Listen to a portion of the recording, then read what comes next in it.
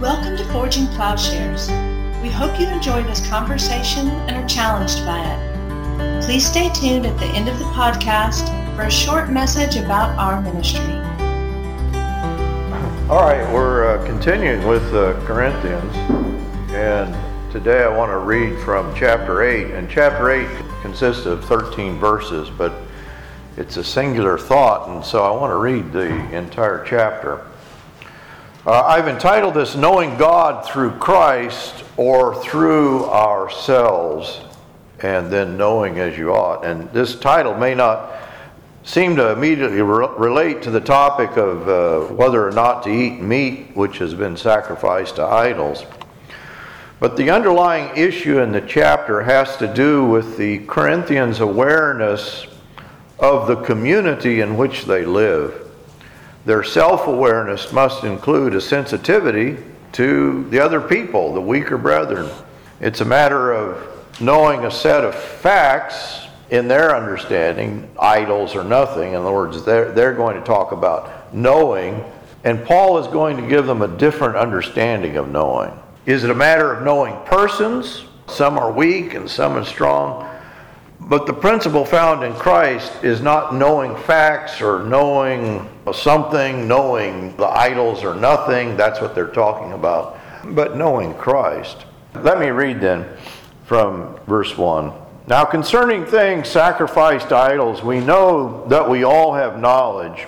Knowledge makes arrogant, but love edifies. If anyone supposes that he knows anything, he has not yet known as he ought to know.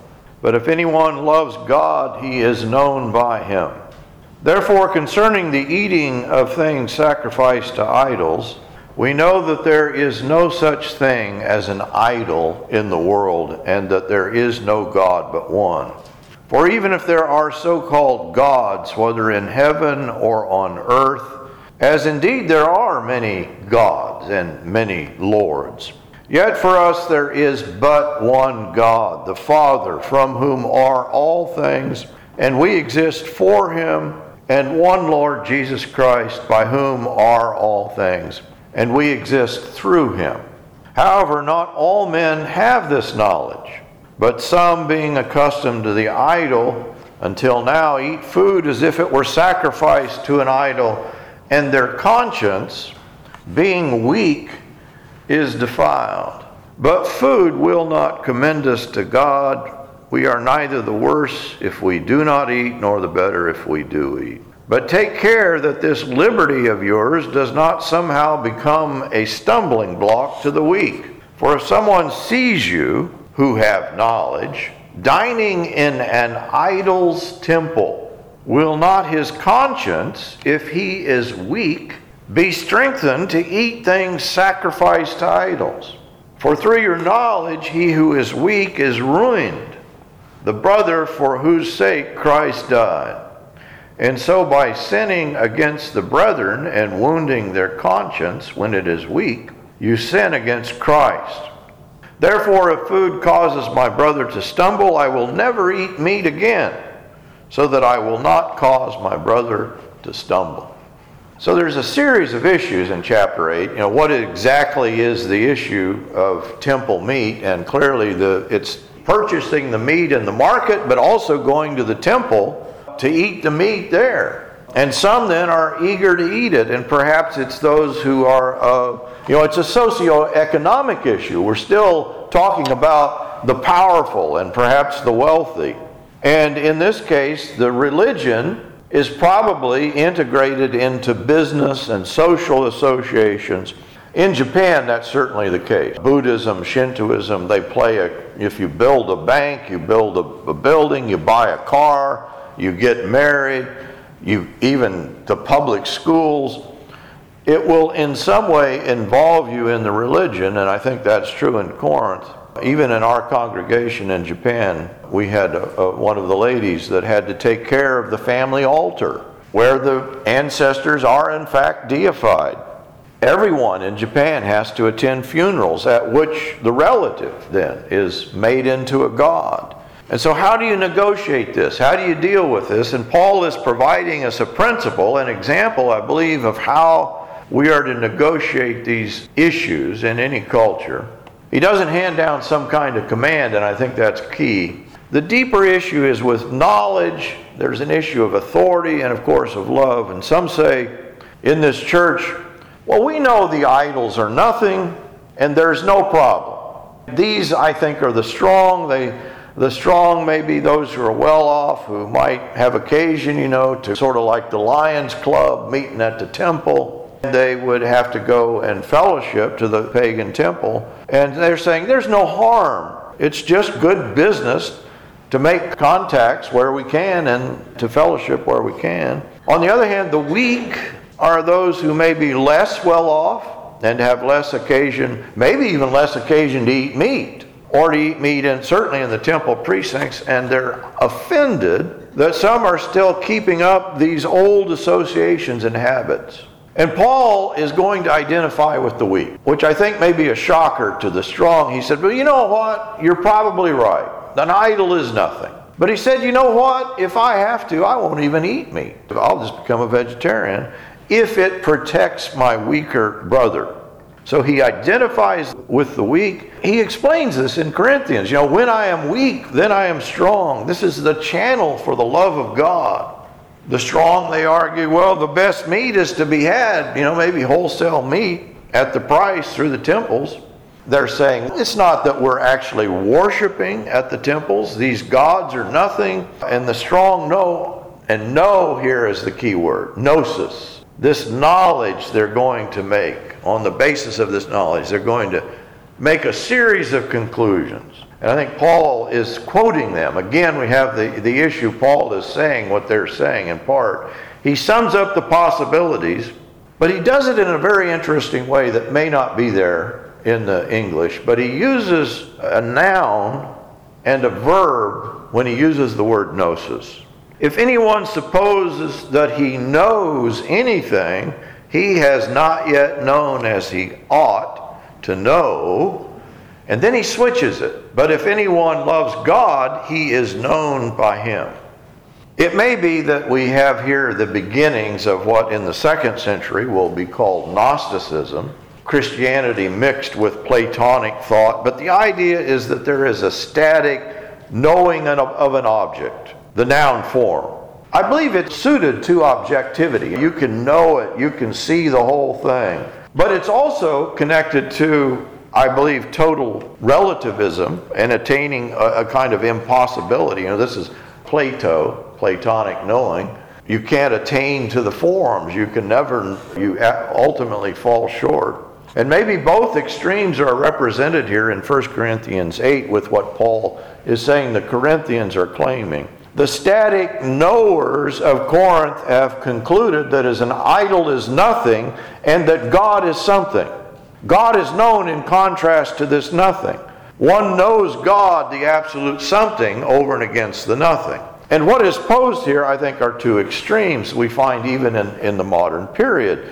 That you can know in and of yourself, you can attain a kind of foundational knowledge for absolute truth. Then in postmodernism, there's a kind of relativism in which we're thought to be incapable of ascertaining the truth. But I think in both instances, the knowledge is like that of Corinth or the Corinthians. It's static, it's noun form of knowledge. We have the two poles or two extremes. One is an all-encompassing knowledge, you can know it all, or knowing nothing. I believe those are the extremes that we find throughout history. The static visual sort of knowing, and it is visual, it is kind of the mind's eye sort of knowing, explains our kind of rational foundationalism or autonomous individualism or forms of relativism. What does Paul do? He dismisses this knowledge. He dismisses the static gnosis. If you know something, as opposed to nothing, if you have arrived at a buttoned-down knowledge, then you do not know as you ought. Paul poses an alternative knowing, not the Greek noun form, attainment of an object, but the Hebraic verb form of knowing a person. To know in the Hebrew Scriptures is inclusive of sexual intimacy, the realm of love, knowing of persons. We could call it personal knowledge.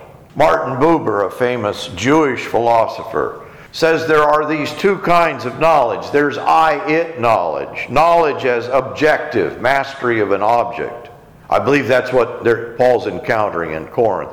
Or there's I-thou knowledge, knowledge that is reciprocal, personal. It's multidimensional.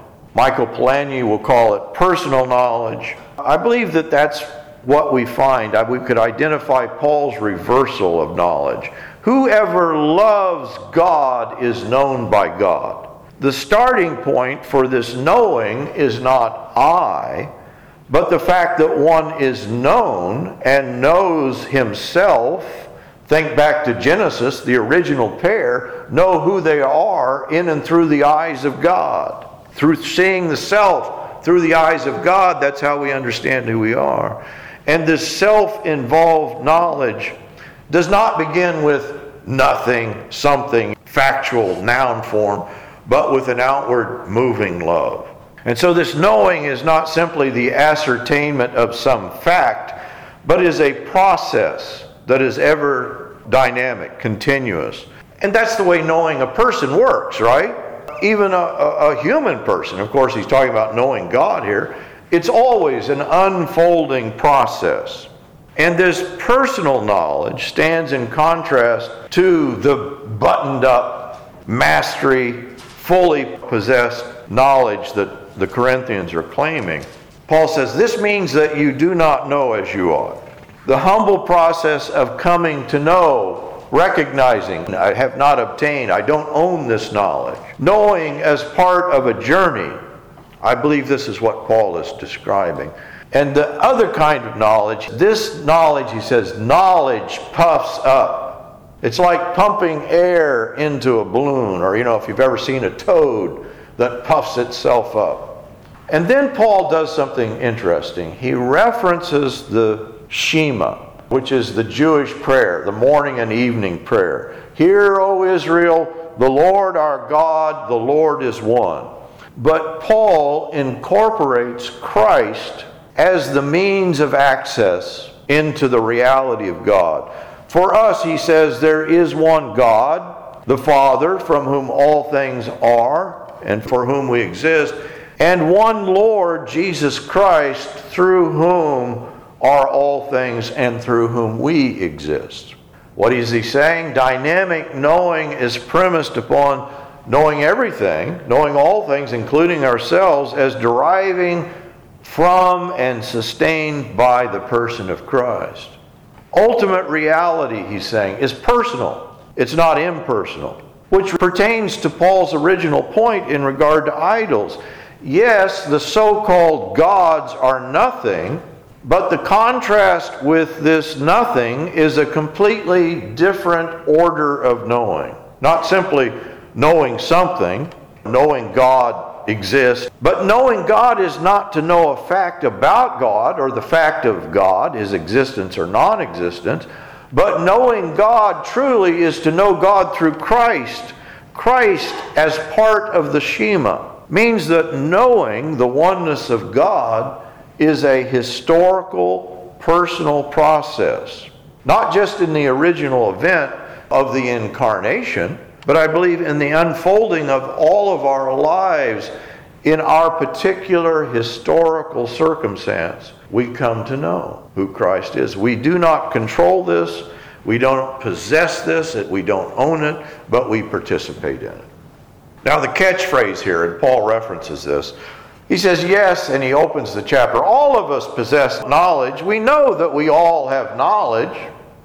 This betrays the sensibility, I think, on the part of the Corinthians of being able to estimate who is in, who counts as us who have knowledge, and who is out as if truth. They're saying who's in, who's out, as if they can delimit the truth to those in the know.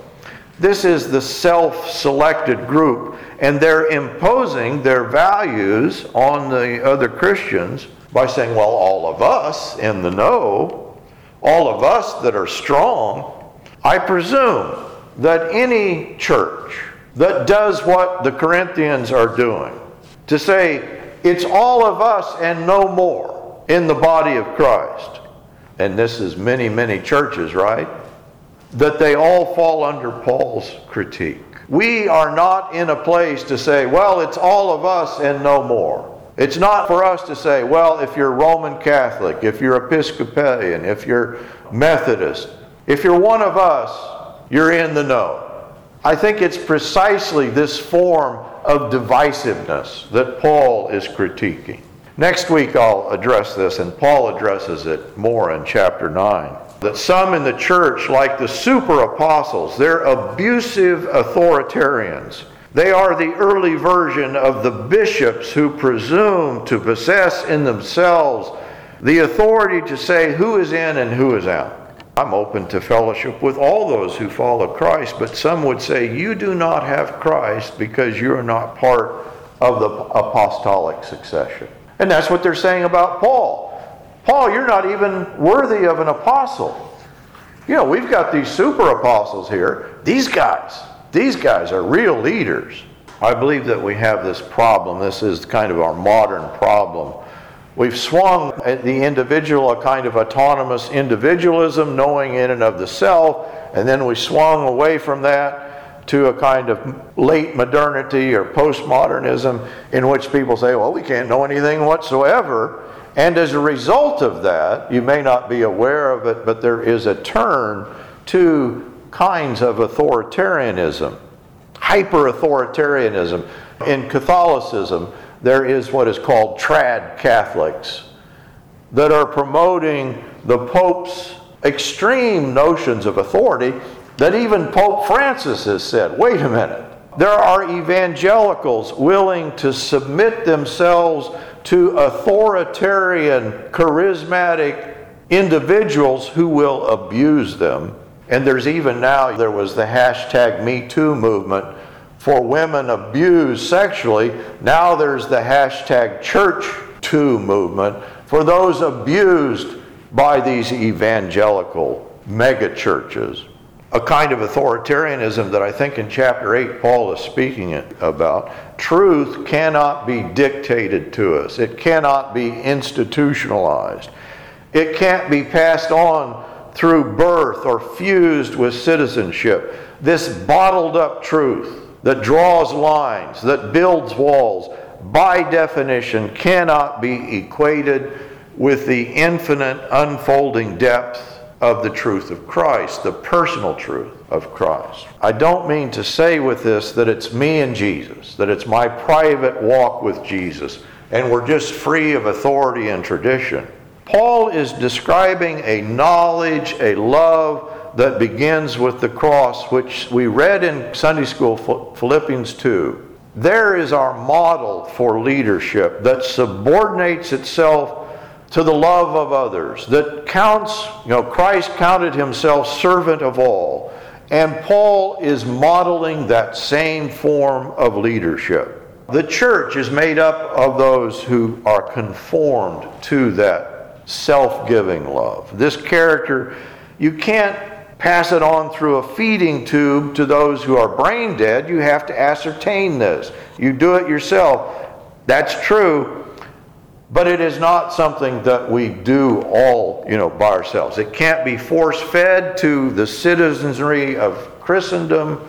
I believe it must pass from person to person, just as love is a dynamic gift that we all participate in. And so the big issue in this chapter, maybe it's so big that we miss it, Paul is appealing to people's awareness of themselves as a community, as part of a community. And they're falling back on Stoic and Greek notions of conscience and knowledge. For the Stoics, the conscience was the voice of God. And knowing God is on the order of any other knowing. And the Corinthians, and I think we are mistaken if we confuse this sort of knowing and the knowing of Christ. Paul, in fact, does not see conscience as an infallible guide to our conduct. That's what the strong are saying. Hey, I don't feel bad about this. It must be okay. In fact, the Old Testament has no word for conscience, and maybe the closest word is the word heart. But it denotes this inner depth of one's being, or the human self in its capacities for emotional intensity, the word bowels that we read this morning. The capacity for reflection, but also the heart of man is deceitful above all things. There is the capacity for self-deception as well as self-awareness. And I think that's what we should think here. The strong have a robust sense of self-awareness. Their self-perception and perception of themselves as Christians is strengthened by their knowledge about the non-existence of the idol. But the weak, maybe it's true, they have an insecure self-awareness. They have a lack of knowledge of themselves in relation to others. And this would provide ample motivation to do something wrong.